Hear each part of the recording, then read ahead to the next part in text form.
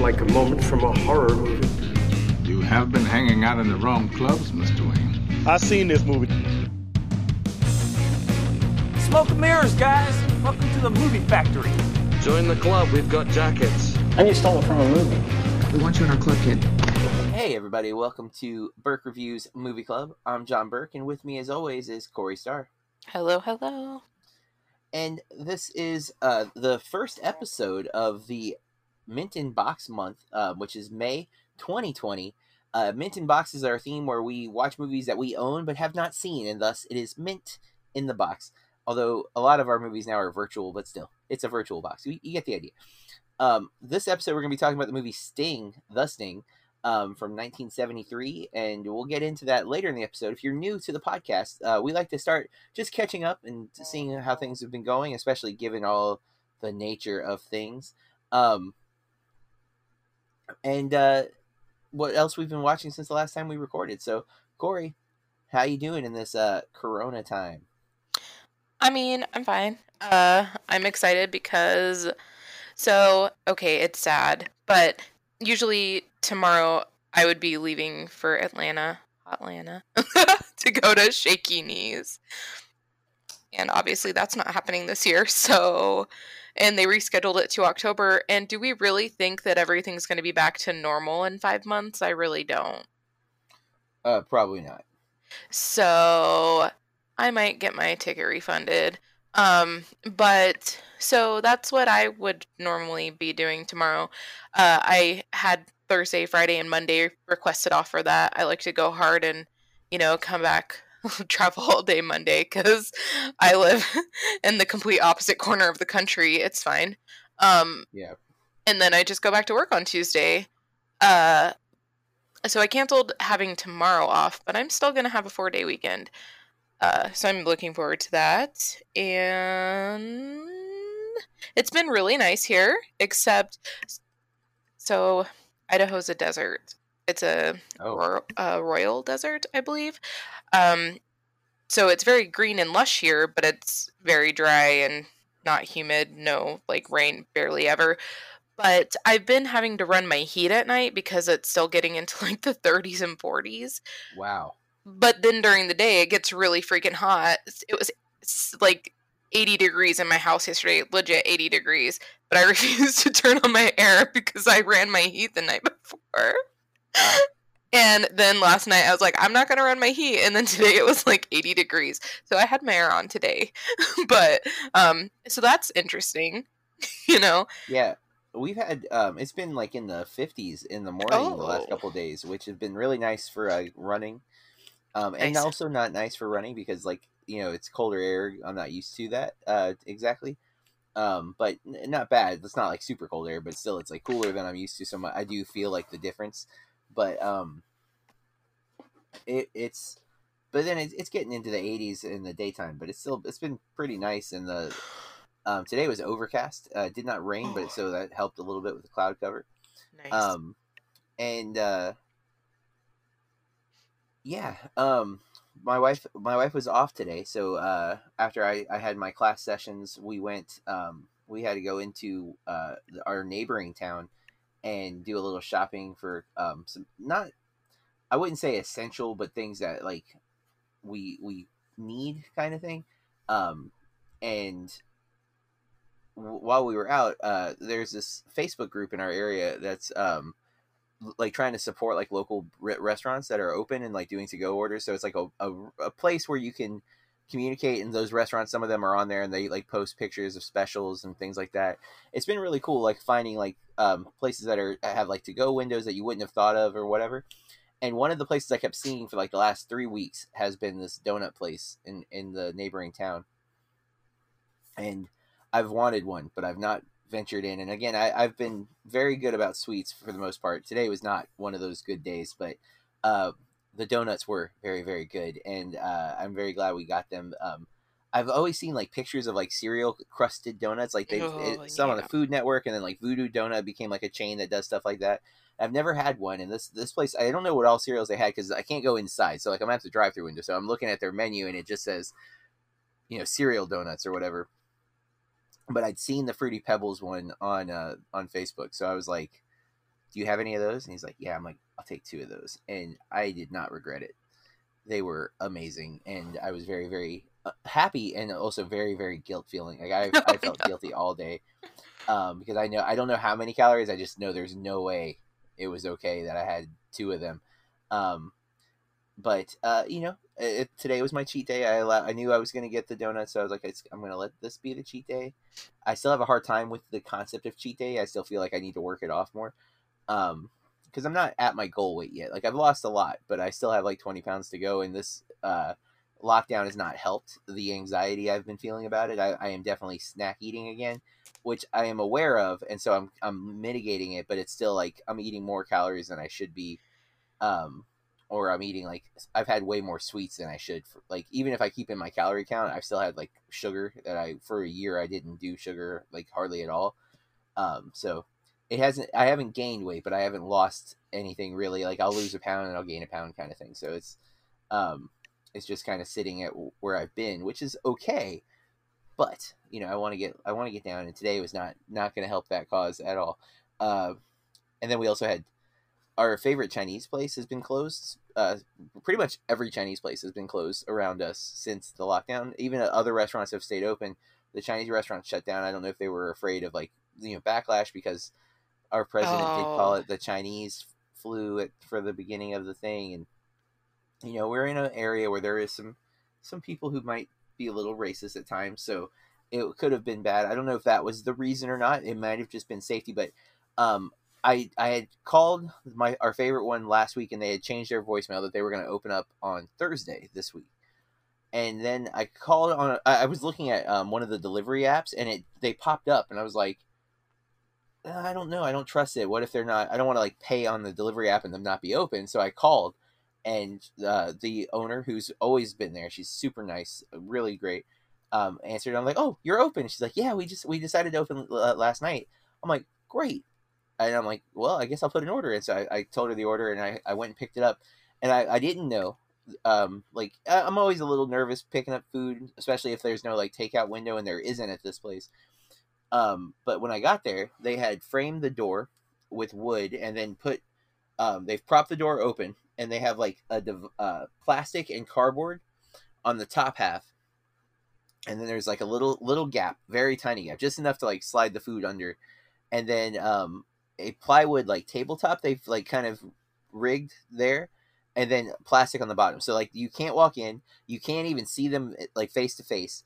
They have signs on the door, if you're using cash, it's exact change, we're not giving any change back. And I was like, okay, it's really cool to see them taking this seriously. They've taken precautions to make sure that they're giving everyone safe treatment, and that it's fair, and there's ways to pay. And they ask that you stay in your car. They'll call you when your food is ready, kind of thing. But I was most people didn't know they were open yet, so they weren't busy yet. But I have posted that on that group I was talking about, so people know they're open now, so they will get business this weekend. And it's great because the food was awesome. So we had Chinese food and donuts today. It was a bad food day. Although I did order fairly healthy Chinese. I got Hunan chicken. Which, have you ever had Hunan chicken or Hunan beef from a Chinese Isn't it restaurant before? Spicy with I feel So like it has red yes. peppers or something? The first time I ever had it, I distinctly remember sweating. I was just sweating. Yeah. But I don't know if you know. I don't know if I've talked about it. I've gotten into hot sauce since doing keto, basically, because I couldn't use ketchup, so I would use hot sauce because I'm a big fan of sauces on stuff.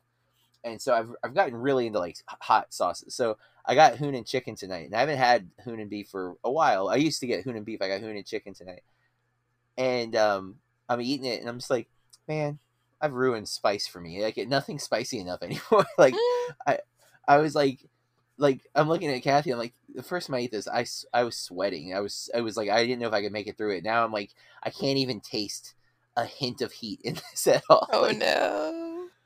But on the other hand, I'm going to be doing the Hot Ones challenge with one of my friends who has all the hot sauces from that. And he has 10 of the hot sauces. I don't know if you've ever seen Hot Ones on YouTube, but I got obsessed with it for a little bit there. And I'm looking forward to trying the ones that I know I'm going to feel again, because they're going to be real hot. But yeah, so, but it was still really great, mind you. It's not a criticism to their food. I know that it was my taste buds that have changed, but Um, have you indulged in any fun like lockdown restaurant or like to go orders or delivery services or anything? Um, yesterday we had Popeyes. I freaking love Popeyes. We don't eat it a lot because God, it's not good for you. Um, but we had that, and today we had donuts. I usually just have to have the like rainbow sprinkle one because I feel Oh yeah, like there's not a lot in life that rainbow sprinkles can't at least make a little bit better. You know, I'm a big I'm a fan of fan. sprinkles. Yeah. You know, Popeyes opened in our hometown here. Wow. Right next to the where the DMB is, like in front of that. It used to be an Arby's, and then it was torn down and then completely rebuilt as a Popeyes. Oh, hold on. Over by the old Save-A-Lot? Yes, Is Save-A-Lot still there? yes, Okay. Because when Bill and I were poor college students, that's how we ate. sure, yeah, me too, Thank you, totally. Save-A-Lot. Save a lot. Ooh. Yeah. I'm like, I wish that I could only spend that much on groceries now. Yeah, and then we've been just like getting to go food once a week just to have something different. Yeah. So that's what Bill wanted this week. Yeah, Uh, I've been wanting to get Popeyes, but because of our small town, whenever a restaurant opens, it takes like 6 months before it's feasible to get food without waiting for like an hour. I rem- Every time I've Okay. driven by Popeyes, it is like insanely long line at the drive-through, and I'm just like, yep, not today. Oh God, those biscuits with honey, man. And I remember when that used to be at Crystal's Mm. over there. God, I Like, don't. I'm pretty That's sure it was crazy. Crystal's. I was like really, really, really young, like 5 or 6, maybe. So we don't talk about my age, but it was a long time ago. So long ago. But all right, let's get into what we've been watching. It hasn't been that long since we recorded. I think just under a week. Well, have you seen anything worth talking about, Corey?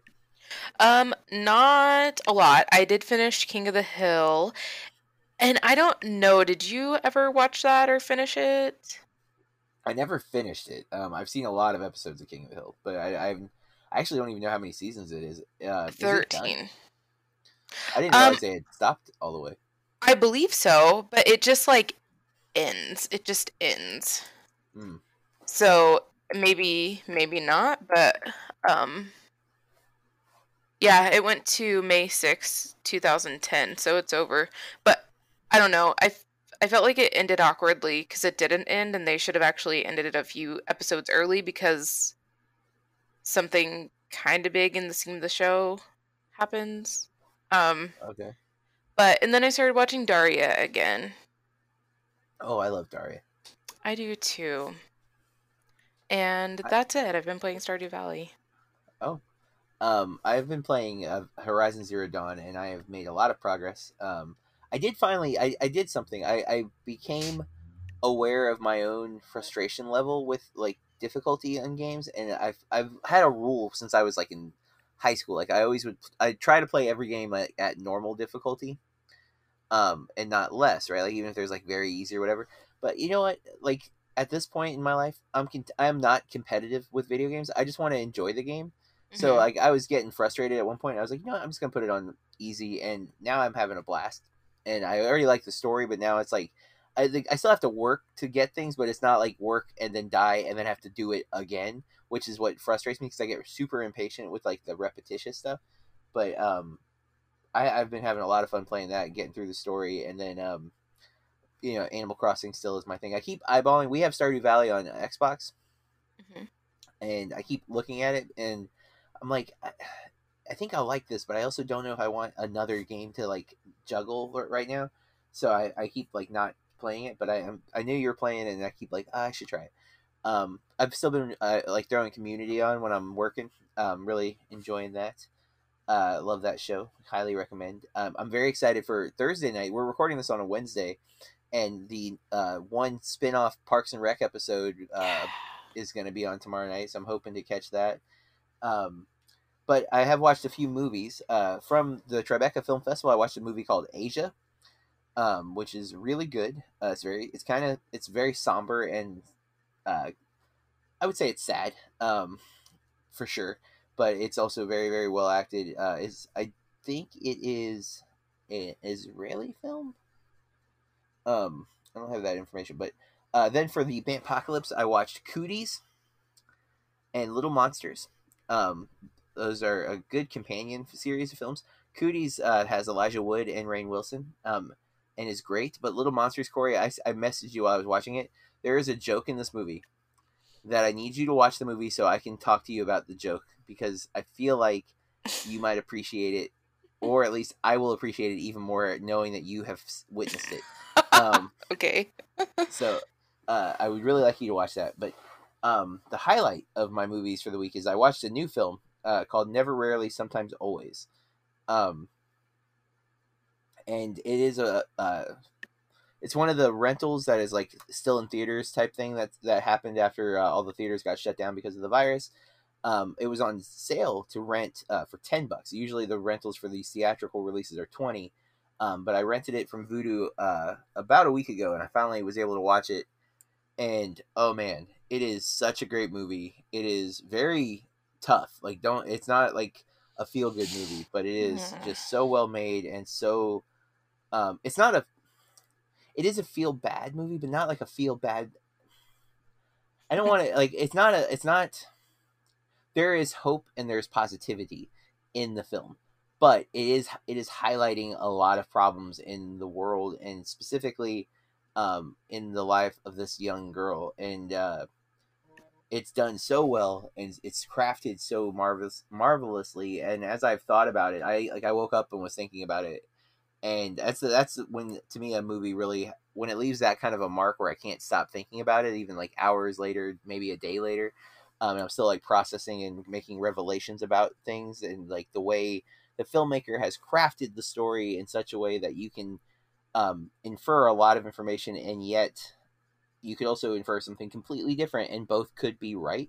It's just a really really well made film, and it's very enjoyable because of the performances. It is tough though. Like there were moments I didn't cry at this one scene where I kind of felt like I probably should have cried, and I was thinking about the scene today, and I started to tear up thinking about the scene, and I was like, wow, okay, I don't think that's ever happened except for maybe Toy Story 3, because every time I think about them holding hands, I start to cry. Oh gosh. But yeah, that's basically what I've been watching. I feel like I watched something else, like not movie wise, but like maybe another TV series or something. I don't know. Well, I did learn. I haven't watched it yet, but I learned about the Golden Palace, which is a spin-off series of the Golden Girls. One full season. I found it. It is out there on the YouTube. I'm going to watch that at some point because my wife and I love the Golden Girls, and I can't believe I didn't know the spin-off series existed. And so I feel like a sense of obligation to complete it, because I've seen the actual show because of Hallmark. I think it's Hallmark that runs it like from like 11 to 1 or something. For many years now. It has been like non-Christmas season. That's what they show.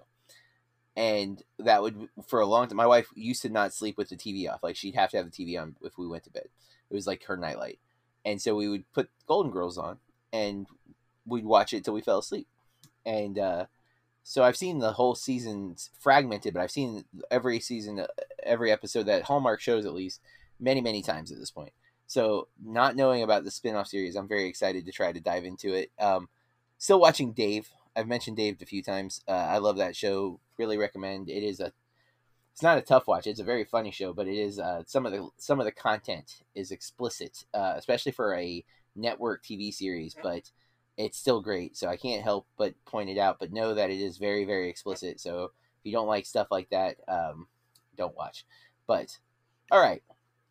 I think that's it for what we've been watching, what's been going on. And that is what we will do next, is we will take a quick break. And when we come back, we're going to start talking about The Sting from 1973. So, we are back. The Sting is my pick, the first pick for the Minton Box films. I actually just bought this not long ago because Matt and I do a podcast called Movie Astrology together. and we do a year in film, and we did 1973 a couple months ago, and this was one of the top grossing films of that year, and it's one of my big gaps, so I needed to get it off the list. So I bought it, and it made sense to fit it in here. The plot synopsis on IMDb is two grifters team up to pull off the ultimate con, which is that is one of the most generic log lines I've ever read on there. Stars Paul Newman, Robert Redford, Robert Shaw, Charles Durning, Ray Watson, Harold Gould, which is the reason I discovered the Golden Palace, is because Harold Gould, who plays Kid Twist in this movie, is I think Charlie is the boyfriend's name that Rose has. And I'm like watching him. Oh, no. Charlie was her husband, sorry. Okay, see, that's what I knew I'm wrong. I can't think of his name then. But I'm like looking at this guy in this movie from 1973, and I'm like, he looks so familiar. Where do I know him? And I couldn't place it. And I look at Letterboxd, and Letterboxd doesn't do TV stuff. So I'm like, okay. So I haven't seen none of these movies are the reason I recognize him, because I haven't seen any of them enough to like that would be why. Because this guy, I'm like, no, Miles. His name is Miles. And finally it clicked. He was from Golden Girls. And so I went to like confirm on IMDb. There it is. Golden Girls, but then it also says the Golden Palace, and I'm like, what? And I've already explained what that is, so I won't do it again, but that was how I found it, was because of the Sting. So because of this movie, I discovered that a show that I adore has a spin-off series that I've never even heard of, and that he cameos in. But some big names that we just listed here, and I don't want to leave off Eileen Brennan, but I got excited to mention him. And then George Roy Hill is our director, who's most, wow. IMDb has the Sting listed first. I would say Butch Cassidy and the Sundance Kid is a more important movie, but it's listed there. Slapshot as well. And The World According to Garp, which is a movie that's on my gap list forever now with Robin Williams that I've been meaning to get to. I still have not. But I really like Butch Cassidy and the Sundance Kid, so I was excited to give this a watch because I've become a big Robert Redford fan. And I like Paul Newman a whole lot in Butch Cassidy and Sundance Kid, so I was ready to watch this. It has an 83 Metascore, 8.3 IMDb user score. I mean, God, even like Robert Shaw is Quint in Jaws, one of my favorite performances, like in cinema. Did you the detective who keeps trying to blackmail Johnny Hooker? Who like he initially like gets him to give him the money, he gives him the counterfeit money instead. You know what I'm talking about? Did you recognize him? No. That actor? So he is in several Coen Brothers films. He's much fatter in the Coen films because he's much older. But Charles Durning is Pappy O'Daniel in Oh Brother Where Art Thou? He's the guy running for re-election to be governor. He's in, I think he's in Hudsucker Proxy. Yes, in Hudsucker Proxy, which we watched on this podcast in November. He's the guy who kills himself at the beginning, who like jumps out the window. Oh. That like gives the guy the opportunity to become the Hudsucker Proxy. Yeah, so he's a Coen regular, and so like I saw him, I was like, oh man, I haven't seen him in a whole lot of stuff, but it's cool to see him younger. So why don't we start with you, Corey? What did you think of The Sting? I felt like there was a lot going on, and that it was kind of long. It's not very long. It's 2 hours and 9 minutes, but it I does. feel like that's plenty long. Plenty long. It's not too long, but it does. I will admit it drags a little at times, but and there's just like sometimes I was like, what is happening right now? And I mean, I feel like that was probably the point. Yeah. But there's definitely some twists and turns that we're getting conned along with the characters. I think in the movie, Johnny Hooker is a low level street con. He does like little jobs, but they accidentally do a con that hits a big time like mafia type guy. It's set in the 30s, like during the Prohibition type era. That's where Robert Shaw comes in. He's Doyle Lonigan. So they accidentally rip off Lonigan, and so now there's a hit out on him, and his partner, who was getting out of the game, has been murdered. So Hooker goes to Henry Gondorff, who is Paul Newman's character, that was introduced by the guy who's now been murdered. A little bit of racism in this movie too, but it's the time Oh, period. Uh, but so they then to get revenge, they're gonna do a long con, a big con, where they're gonna get Lonigan, so that he won't know that he's been conned, but he'll also lose a lot of money. So it's this big like setup and thus the sting. Um, that's where there's a lot of twists and turns and whatnot within the plot.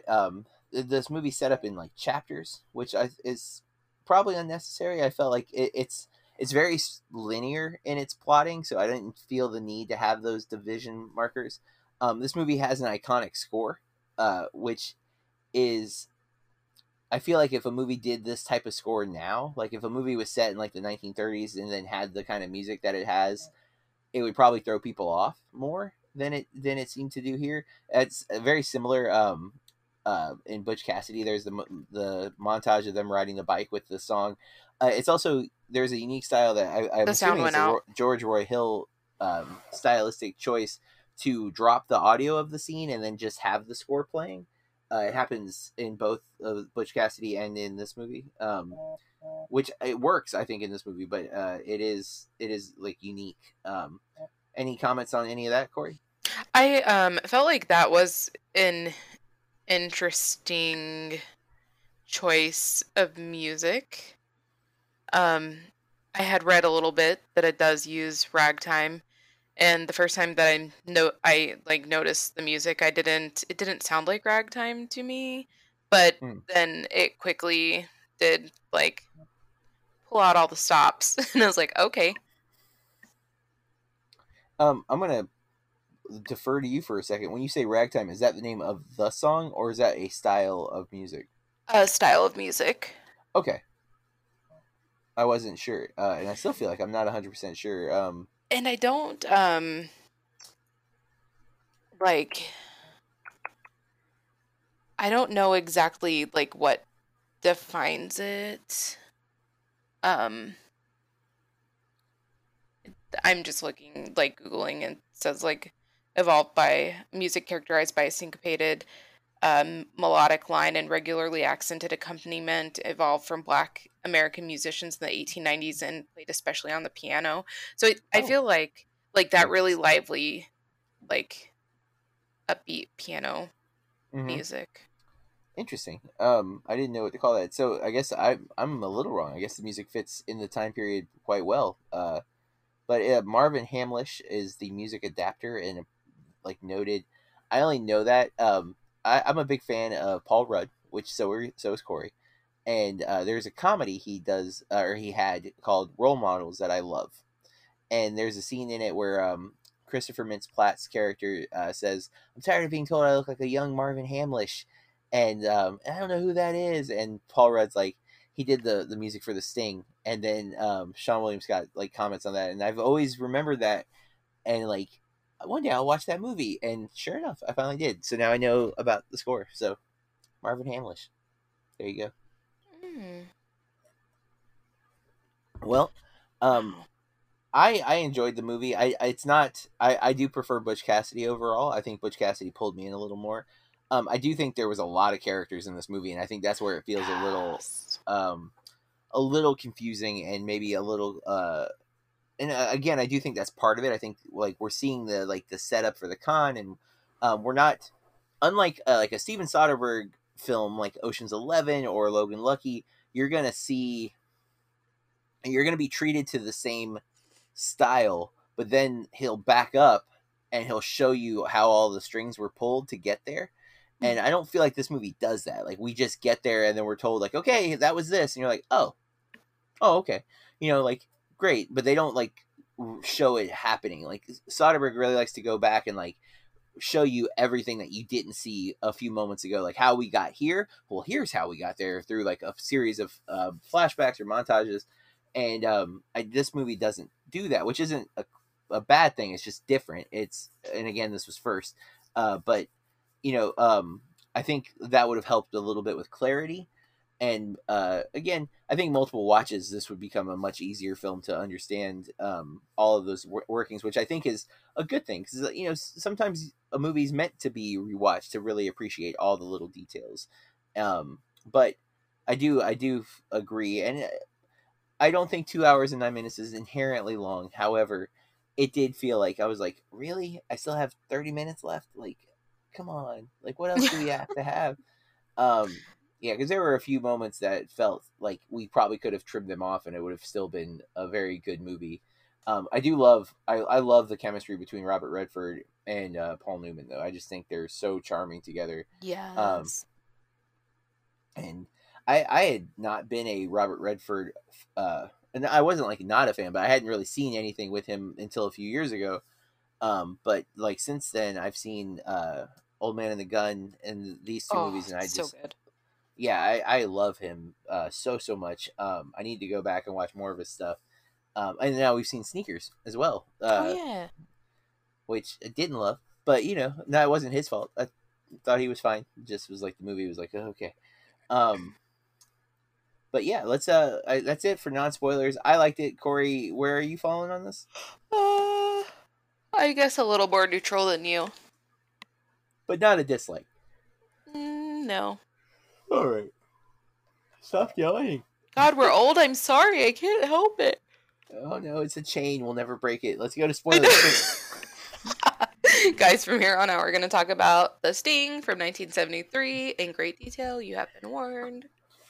I mean, we may not talk that much detail. Who knows? I think we're this going might to be tell a shorter story. episode. Okay, so I love Robert Shaw, and I've only seen him as Quint before this movie, so I was very excited to see him in something else. And man, he is so good in He this was movie. a good villain. Yeah. I love that scene where he's first told that his runner was ripped off, and without like being over the top or going into great detail, he tells his employee or whatever you call them that I want them gone, and you know what I mean. Like, yeah, like he's so good at like long speeches. The whole poker scene, like when we learn that he cheats and like that, man. And Newman's just being so obnoxious and arrogant.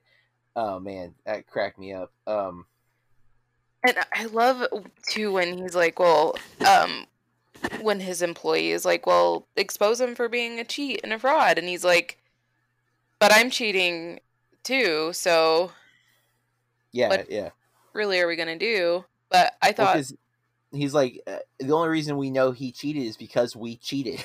He cheated our cheat. Like, I just want you all to know that I could never be that smooth, like, because he has in his hand the 3 3s, I think, and then he switches them for the jacks or something, and it's just so smooth. And they're in a tiny room on a train, right? Yeah. They're in a tiny room, and there are tiny room. So many people in there, and just that being the only way that it was detected, I don't know. Which it literally took like them knowing what cards he was supposed to have versus what cards he had. I like old poker.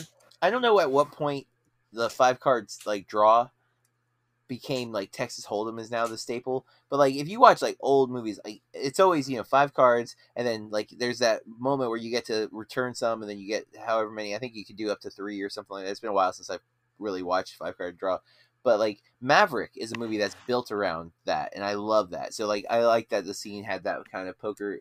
That just to me is more fun than Texas Hold'em, because Texas Hold'em, not that there's no like, I enjoy Texas Hold'em too, but like 5 card stud, like they don't know what hands you have. Like with Hold'em, everyone knows everything but 2, so like they have at least an idea of what you could have. But here, like there's no clue, so you can literally like bluff, and there's a chance of like changing out those 2 cards also, because that's the other thing with Hold'em, you're just stuck with what you have, and you either fold or you play, and you don't know what you're going to get, but it's still like slightly different, because you could get your 5 cards and be like, this is perfect, I'm keeping, or I just need one card. Why not send it back? Oh my god, I got the card. It's a game of chance and risk, but I just really enjoy that style. So I like that scene a whole lot. And again, Shaw is so good in it. I really liked Harold Gould in this. He sets up a lot of the stuff. He's kind of like the guy managing everything. Like there's scenes with just him, which is surprising when you have the clear leads being Redford and Paul Newman, and then we cut away to a scene where they're not in the scene. Like it's just Harold Gould. And that's where I feel like, as much as I actually liked a lot of his scenes, we probably could have trimmed those, especially because it's not always clear what's happening. But he's the one kind of setting up stuff. Like there's the scene where they have to fake that they're in this office so that Lonigan will believe that he's that they are who they say they are and all that. And that was okay, we get it, but it's a lot. A really good scene too. It was.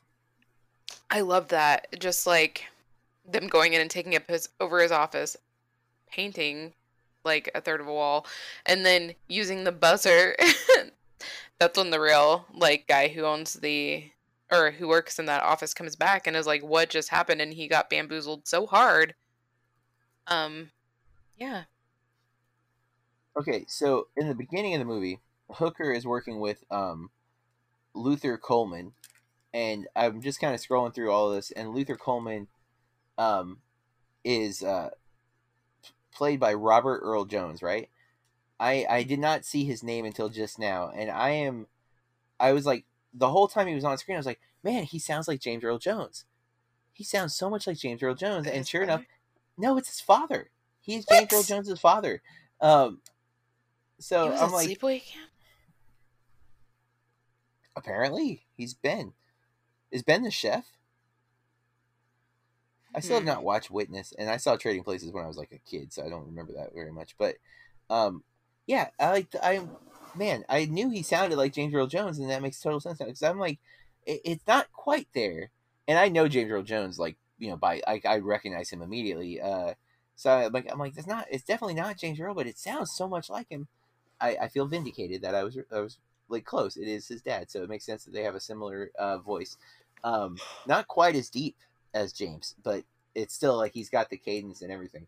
But I liked him in that. He's the catharsis, or not the catalyst at the beginning of the film. His death is what triggers the whole plot. So, I mean, technically the con that he robs the wrong guy, but the fact that they kill Luther sends a Hooker off on a different path.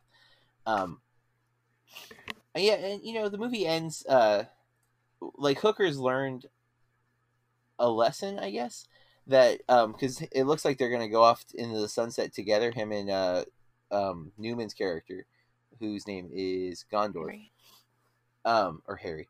But they say, "What about your cut?" And earlier in the film, right before Luther's killed, we see him lose all of his money on a freaking roulette game that was rigged, mind you. And so he's learned that it's not really about the money for him; it's about the con. At least that's my takeaway. Oh my god! Well, I just think that that's him as a person. This is what I think of you, Robert Redford, because we've also seen you in The Old Man and the Gun, and we see.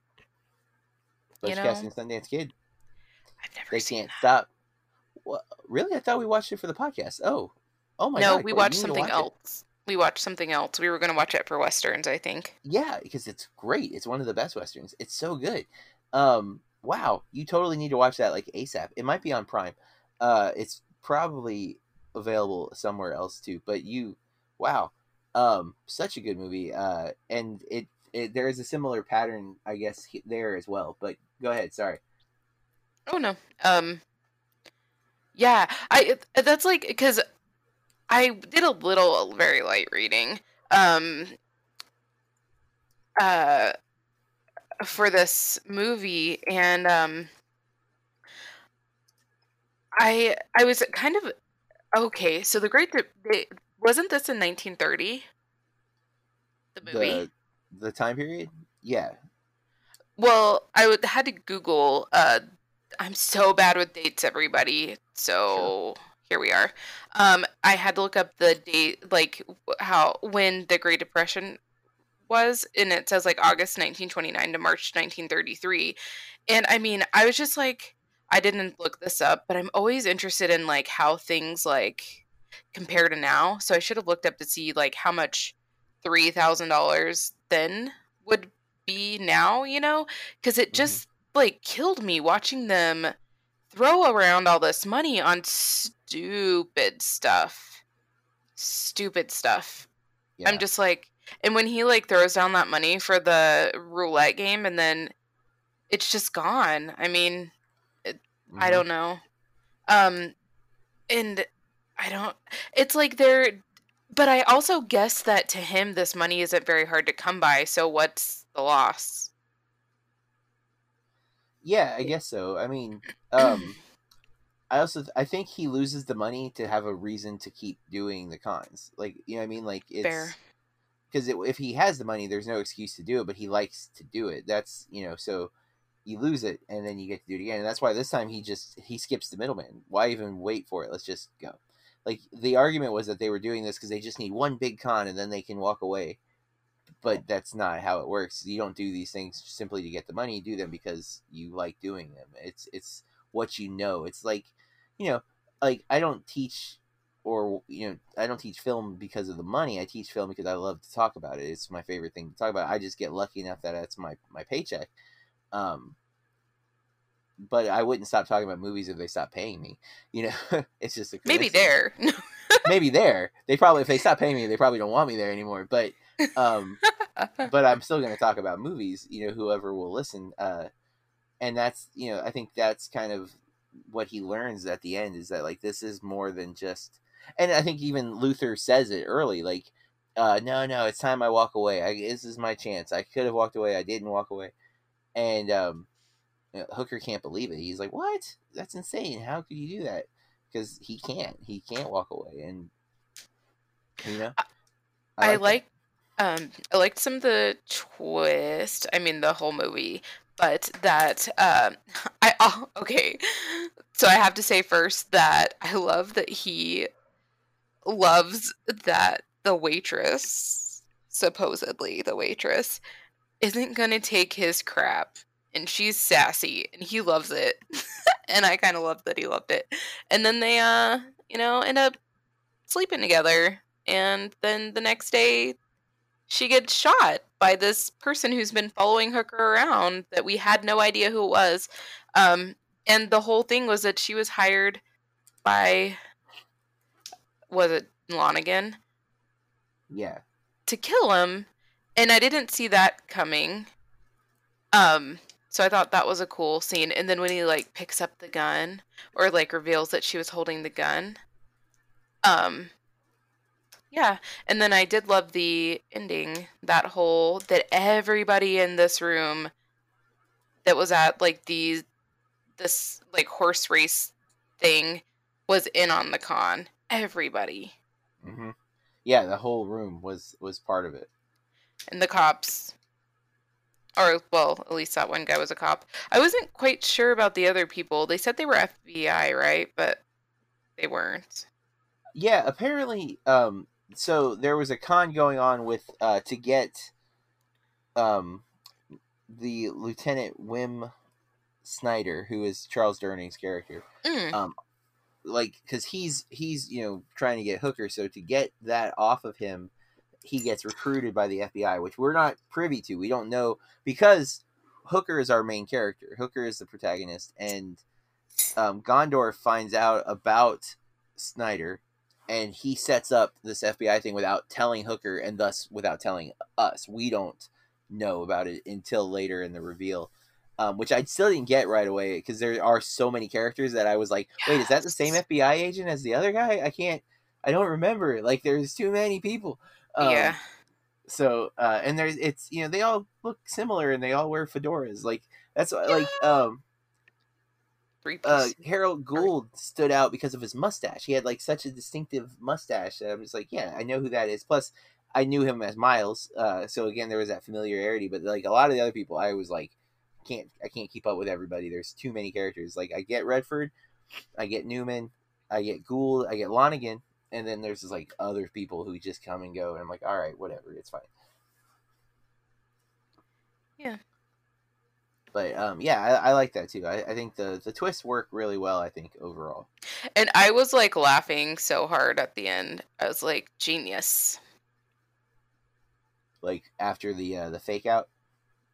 Yes, when I was like, what is happening? And Bill's like, why would they even, they must know what was going to happen, that he was going to shoot him. And then, yeah, it was pretty funny. Yeah, agreed. I was a little shocked I was like, oh no, because I really like them. And I'm like, you can't die. And Yeah, I was a and little shocked that he betrayed him too. I was like, no. That's what, yeah. I was surprised when that was happening too, and I really thought that he was doing it. You know what kind of oddly made me laugh too, though, when you brought up like how when the girl gets killed, but like because they make us think that she's a good guy, and she gets shot in the head. It's very brutal, right? But then Redford turns around and sees the shooter, and the shooter starts like running at him, and like he runs past him, and it just made me laugh because it like I was so expecting him to like. I'm like, wait, what is he doing? Why doesn't he just shoot Redford? You know what I'm saying? Like, why is he running towards him? And then the reveal, I'm like, oh, wow. Like, it shocked me that she had a gun, I was just like, I'm like, Yeah. what? And like, I turned to Bill and I was like, they slept together last night, so why didn't you just do it then? He And asked that. yeah, and then he said it, and then, too many people saw you walk into her apartment. Okay, so maybe you don't have to shoot someone, you could stab them or something quietly. Yeah, I guess. I mean, they made it a reason. Yeah. But I'm not saying it's a great reason, but they did address that. Like, they were like, people are going to ask why she didn't just kill him. They're like, let's cover all. Well, it's not like they had a bases. graphic sex scene either. It's not like they were like, No. oh, we just wanted her to be naked. Like, no, you really could have had that scene play out in the room. Again, there's room for this to have been tightened up a little bit and it not be over 2 hours, and you still get the same story. Because that dude, I'm pretty sure that guy, when he's in the hotel room, the camera pulls out and then into another hotel room where we just see a glove, which we've seen that hand, I think, at least 2 times before that. Like, we saw the gloved hand in the car at one point. Mhm. And so he's watching then. So he could have went right over to the hotel room to save him there. You trim a whole scene off, But they didn't. So It's fine. yeah, it's fine. I like the movie. It's not my favorite from 73. I think The Exorcist is probably better, but I could definitely rewatch The Sting way more than I could rewatch The Exorcist, because I don't know how Matt rewatches that movie like he does, but I don't either. I watched it, kind of recently, probably like 3 or 4 or 5 months ago, and I just don't. There are some scenes in that are very hard to handle. Mm-hmm. Yeah, big time. Agreed. And yep. And since we're talking about The Exorcist, guys, go check out Cursed Films on Shudder, and I also think it's on Amazon. And I didn't realize that was supposed to premiere at South by Southwest until recently. Oh. And there are 5 total episodes. Yeah, Sean really liked it and was like, I think you should tell Corey to watch this. I'm like, I think she is watching it. Tell him thanks, though. Thanks, Sean. Yeah. But yeah, I probably need to watch that too. Well, I think that's it for the episode. The Sting, I will say, is not quite Golden Pony Boy for me, and I'm guessing decent watch for you. I think that's where I'm leaning. All right. It happens from time to time. Our next episode is Corey's selection. You remember what you picked? No. Oh, is it? Oh my god. I'm so excited. Stop Making Sense. Stop Making Sense, the Jonathan Demme Talking Heads concert film. Arguably one of the best concert films of all time. I am a big fan of the Blank Check podcast. They did this movie a few months ago because they were covering Jonathan Demme's filmography. I want you to listen to our episode, but I also want you to listen to that podcast because that podcast is amazing. So Blank Check with Griffin and David, the Stop Making Sense episode. It is on Prime. Last I looked, highly recommend. I've already seen it, but Corey has not, and I actually just watched it because of the Blank Check podcast. So I'm glad to revisit it because I've been listening to the Talking Heads quite a bit since I saw this concert film. Corey, oh my god, I can't wait for you to watch it. I think you're gonna love it. It is such a cool concert, and just the way Demi and it's so cool. Man, I've never seen anything like it. I can't wait to rewatch it. I'm very excited. I'm going to try to make Taylor watch it with me because she's also been listening to Talking Heads. I didn't realize I had played it in the car with her, but she started listening to them on her own, and that was pretty cool when I found that out the other day. So I'm like, yeah. So now I'm going to make her watch this movie. But Dad win. yeah, big time. Because I wasn't sure. I played it, and I was like, she didn't really react, and I couldn't tell. Like, she's good at, like, kind of wearing, like, a stoic face when she's not sure of something yet. And I wasn't sure if she liked it or not. And so then she, like, the other day she brought up, like, Talking Heads, like, I really been listening to them. I'm like, really? I'm very glad to hear that.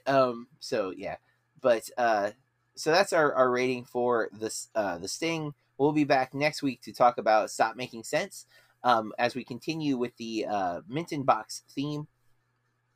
In the meantime, you can follow us on social media. I am at Burke Reviews, and Corey at Corey R. Star, 2 R's on the end.